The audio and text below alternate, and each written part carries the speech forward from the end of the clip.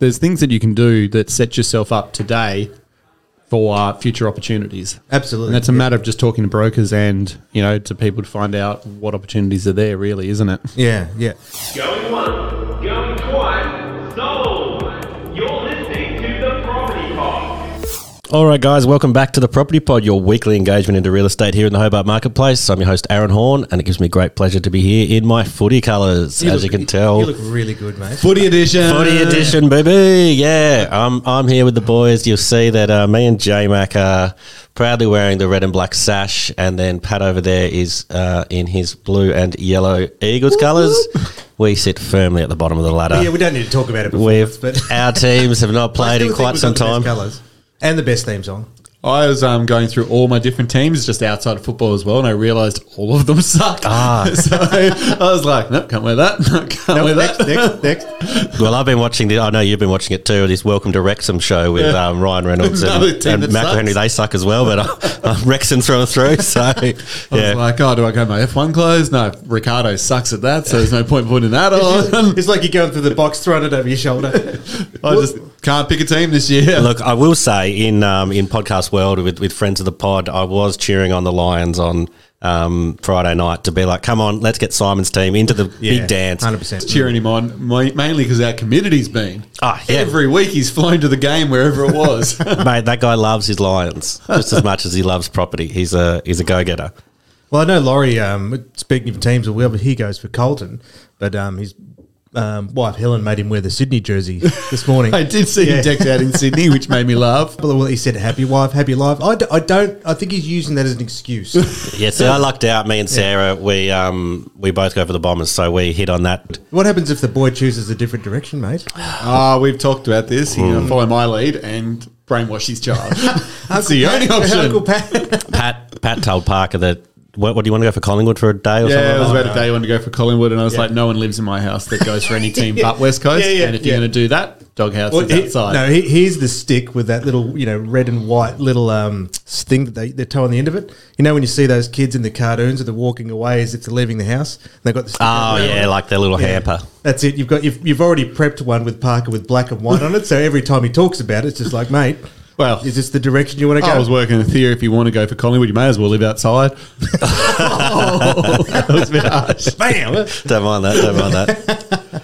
All right, well, we've got to talk real estate. I know we're excited about footy in the grand final. Who do we think is going to win? We'll just throw it out there. Our predictions. Who's playing? Who's playing? You don't know? Who's the other team? Geelong.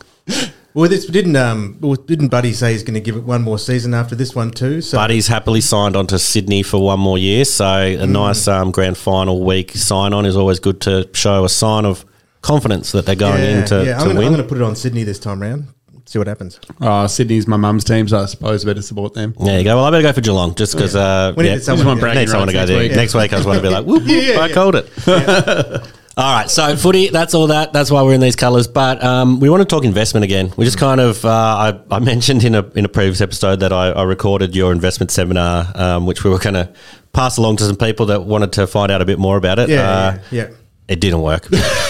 Well, we were trying, eh? We were trying. Look, was the first crack at it. We'll master it next time. We will. Look, like we said, the podcast started lean and mean, and now we're in here. So we'll work on that for the next seminar and put a bit more preparation into preparing. But I thought we could cover off on a few of the points that were in your presentation, just a bit more in depth. We kind of talked about the experience of how it all went. But yeah, I thought we could go into kind of your 5 key attributes or things that came out of the in the investment seminar. So do you want to kind of start us off, J-Mac, with what are we going to go? Knowing your numbers? Is that what we're going to hit off first? And we summarised it so there was some tangible takeaways that people could deep dive into later. But, I mean, the problem with too much information is you end up in analysis paralysis and you don't actually do anything about it. So we've summarised it, our focus was for 5 things you could, do tomorrow. Yep. That puts you in, on which direction to go. So the 5 were know your numbers, do some property health checks, get access to cash, talk to someone about your structure and, should you buy and sell, what to do. So the first one was, if you're in your position now, especially with interest rates rising, the first thing is really understand with your portfolio how is that going to have an effect, and that's understanding, having a deeper understanding of your numbers rather than just casually going money's coming in, money's going out. Yep. And there, with that said, is that when you're understanding your numbers, if you're owning a property at the minute. The interest rates will have an effect if you've got a mortgage. So how does that affect your return month in, month out? So what we're talking about with return is that's your yield. So gross yield, which is talking about if the annual rent divided by the purchase price, that's your gross yield. But then the next one is your net yield, which is after you've taken out all your expenses. That's what you get paid in your pocket. Okay, yep, sure. So where we said if you're analysing a price, well, your purchase price will have an effect on your gross. So when it comes to calculating your gross yield, your net yield, well then of course maintenance costs can be potentially going up. What's your agent fees like? What's the maintenance that needs to be attended to your property? And lastly as well, moving forward is that with your existing investment property, what's the growth potential? Because if you've even with the one that me and my partner have at the moment, with the unit, I'm actually thinking about, do we keep it? Do we move it on? We'll keep it because we've got spoiler alert. Because unfortunately it is my decision because her family's moving into it. But in many ways, I'll absolutely make the case that financially it's probably a better move for us to move that capital out of that property. Because it is negatively geared, and they're not going to be paying market rent. So, for investment perspective, we're not doing it as a numbers play. It's really just almost subsidising family to go into that property, right? Yep. So you're saying the key thing when we talk about yield, I guess, is to make sure it stacks up against other properties in the same area. Yeah, good point. Actually. So, you can look on realestate.com or our website or any of the other 50 data websites out there, and you can actually see Glenorchy, what its average rental yield is. Yeah. And that number, you want to see if you are above that or below that or how far apart from it. Mate, that's a good point. And for two reasons. There is a time where at the moment we're needing to do price adjustments for our rentals now as well. And that can be as, more competition comes onto the market or tenants aren't moving sideways. So, and the other thing too is it's really good for people. I think the majority of our clients actually want to look after the tenants, and they're not sitting there trying to squeeze every dollar out of their property. They like to know, well, they've been a good tenant, we want to give back to them. But sometimes too, if you haven't had a price increase over a long period of time, the difference between the market value and the actual rental price is way too far away. So if all of a sudden you do a jump of $100 a week, that's a huge difference. And the current tenant may not be able to afford it, and it may be really hard to argue that case if you're trying to keep that tenant in there. Another flip side to not keeping up with market value as well is if your circumstances change and you do need to sell and it's not at market value, it makes it harder for another investor to decide this is a good property for me to consider buying. That's it. And the other thing when it comes to knowing your numbers is actually your timeframes. Understand and remember where your lease is actually ending. We've got a client at the moment who wants to move off one or two of his properties. And I said, well, look, we'd been doing updates constantly in the year prior. He's like, no, it's fine. No, it's fine. And so then he signs on a 14-month lease and says, now I want to sell it. And mate, no, it's not. We can't get your market value. So he should have come and spoke to you before re-signing the lease just to be like, is this a good move or not? Like, if he's got someone like yourself in his corner, would have made sense to be like, I'll provide you this piece of advice.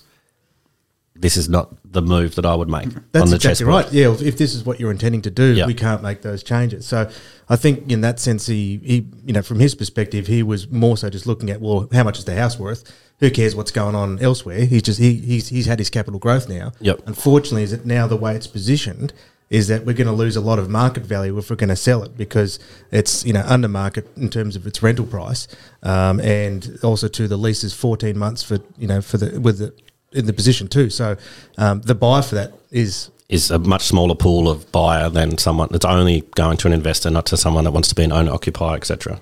All this yield stuff we're kind of going over. I know your next point here is about a property health check. I feel like we're kind of angling towards that. Can you kind of explain what you mean by get a property health check? It sounds like this guy, if he'd have got a property health check before signing this lease, might be helpful. Well, ironically too is that I was providing it for him as part of our investor service. Now, the way I look at a health check is that you're assessing your current market value for sale. And then secondly, too, is that what could be done to increase both the value from a rental and selling perspective. which is, essential maintenance items or even work that could enhance its value.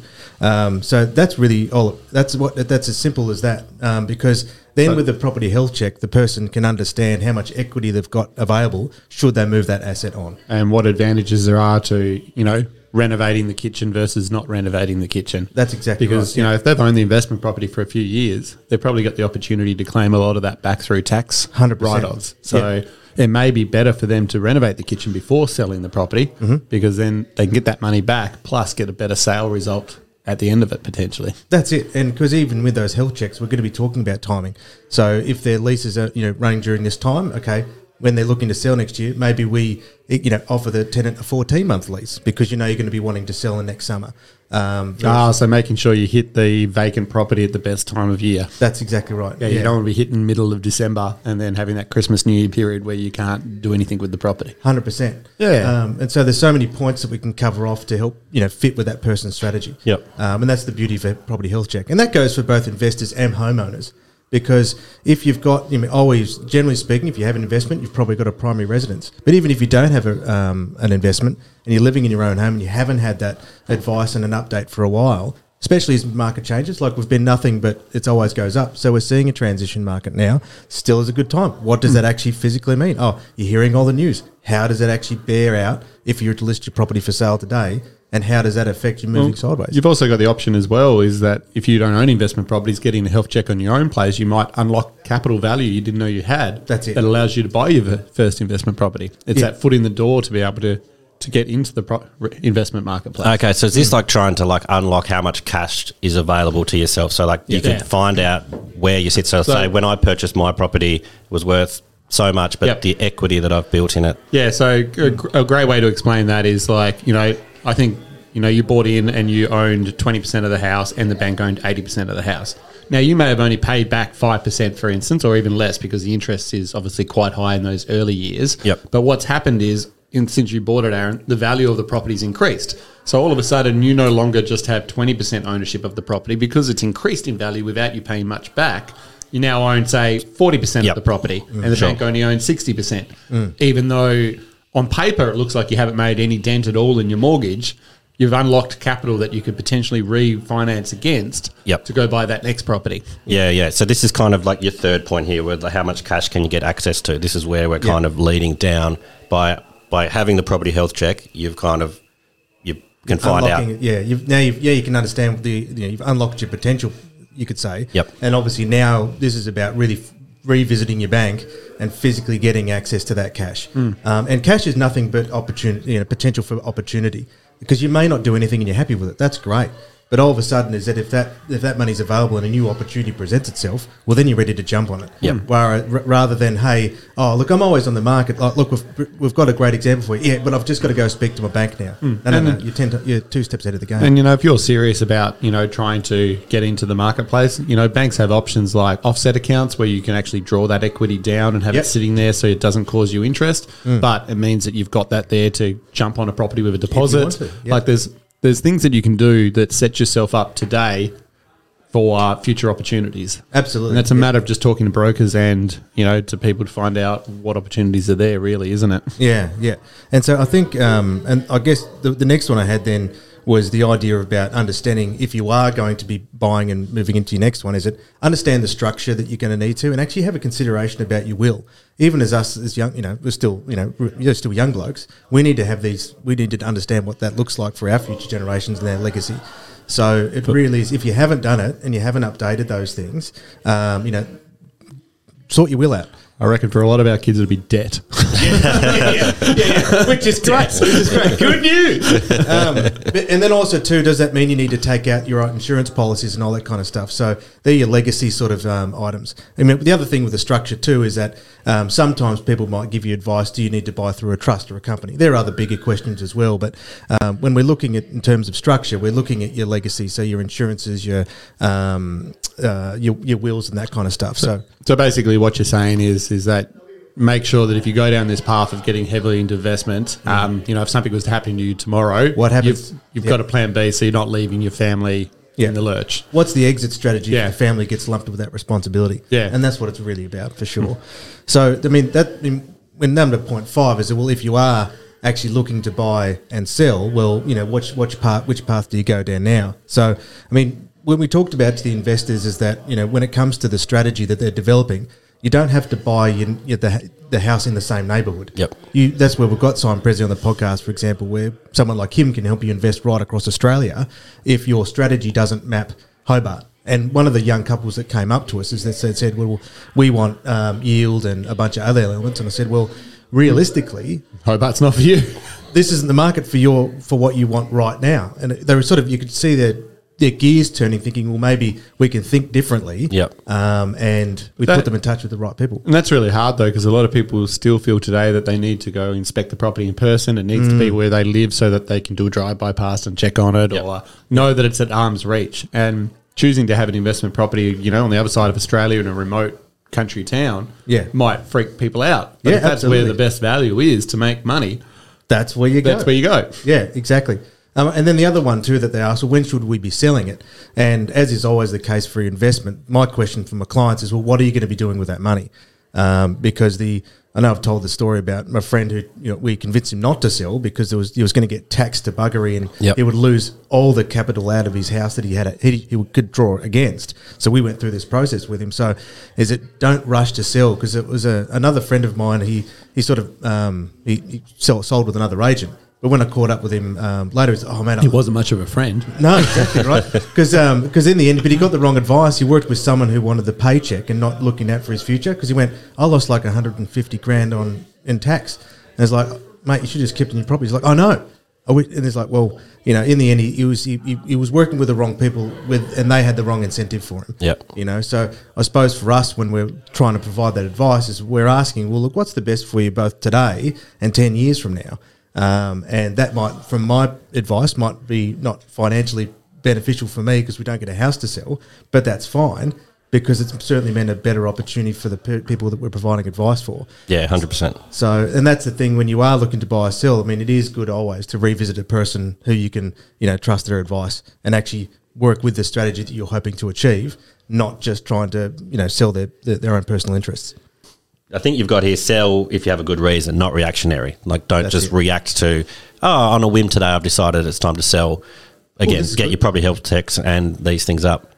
Well, and that's right, because if you are reactionary, well, you're not thinking, you're not future focused. You're now focused. And I suppose the last point, if we are looking to buy, well, there's always one of the emails we got back after we just did a health check for one of our clients said, well, thanks for that, because I reckon might be looking to buy again when there's blood in the water. Jeez. It's just at his point. Well, if there's if he's thinking there's going to be great opportunities, like now I'm in, fine. It's a bit of a joke, but that's the way it works. And that last point was to say, well, buy if the numbers stack up, but with some contingencies in mind. So don't buy reactionary either. So that's where if you're buying investment property, if the numbers stack up, you go for it. And that allows for you to maintenance contingencies, your interest rate contingencies, all that kind of stuff. So it was really fun when we, at the end of that, wrapping those 5 points up for our clients, because if you follow that strategy, that's wash, rinse, repeat every 12 months. Yep. Every 12 months, you just go over your portfolio and you'll always be one step ahead of the game. Yeah, awesome. No, that's actually really handy, and it's kind of nice to have it succinctly wrapped up in a little bundle, which we can pass along to anybody that needs to know and to our Property Pod listeners. So, thanks for going over that, John, and popping that together. Anything else we want to add before the end of the pod today? I'm just interested to know what Bomber's legacy plan is, so we can actually care about footy. Tell me about it. Do you reckon Hurdy's coming back? They're rebuilding, John. Yeah, rebuilding. That's a buzzword. That's the only way. No, it's just some teams rebuild for a long time. Yeah. North Melbourne. Exactly. Look, Sean will say that they're coming good again next year. So he said that every year. Yeah, they're rebuilding. Well, boys, good luck with AFL Grand Final this weekend, everyone out there playing. And it's Footy Colours Day is always a bit of fun in the office. Thanks for covering off on that, J-Mac. We'll be back next week with even more Property Pod. Thank you very much. Cool. Bye. See ya. You have been listening to the Property Pod, recorded and edited by 414 Media House in conjunction with 414 Property Code. This podcast is general information only, and the thoughts and views expressed is the opinion of our panel, and listeners should always seek and use their own investigation into any topic we discuss to ensure they fully understand their own situation. It does not constitute and should not be relied on as purchasing, selling, financial or investment advice or recommendations, express or implied, and it should not be used as an invitation to take up any agent or investment services. No investment decision or activity should be undertaken on the basis of this information without first seeking qualified and professional advice.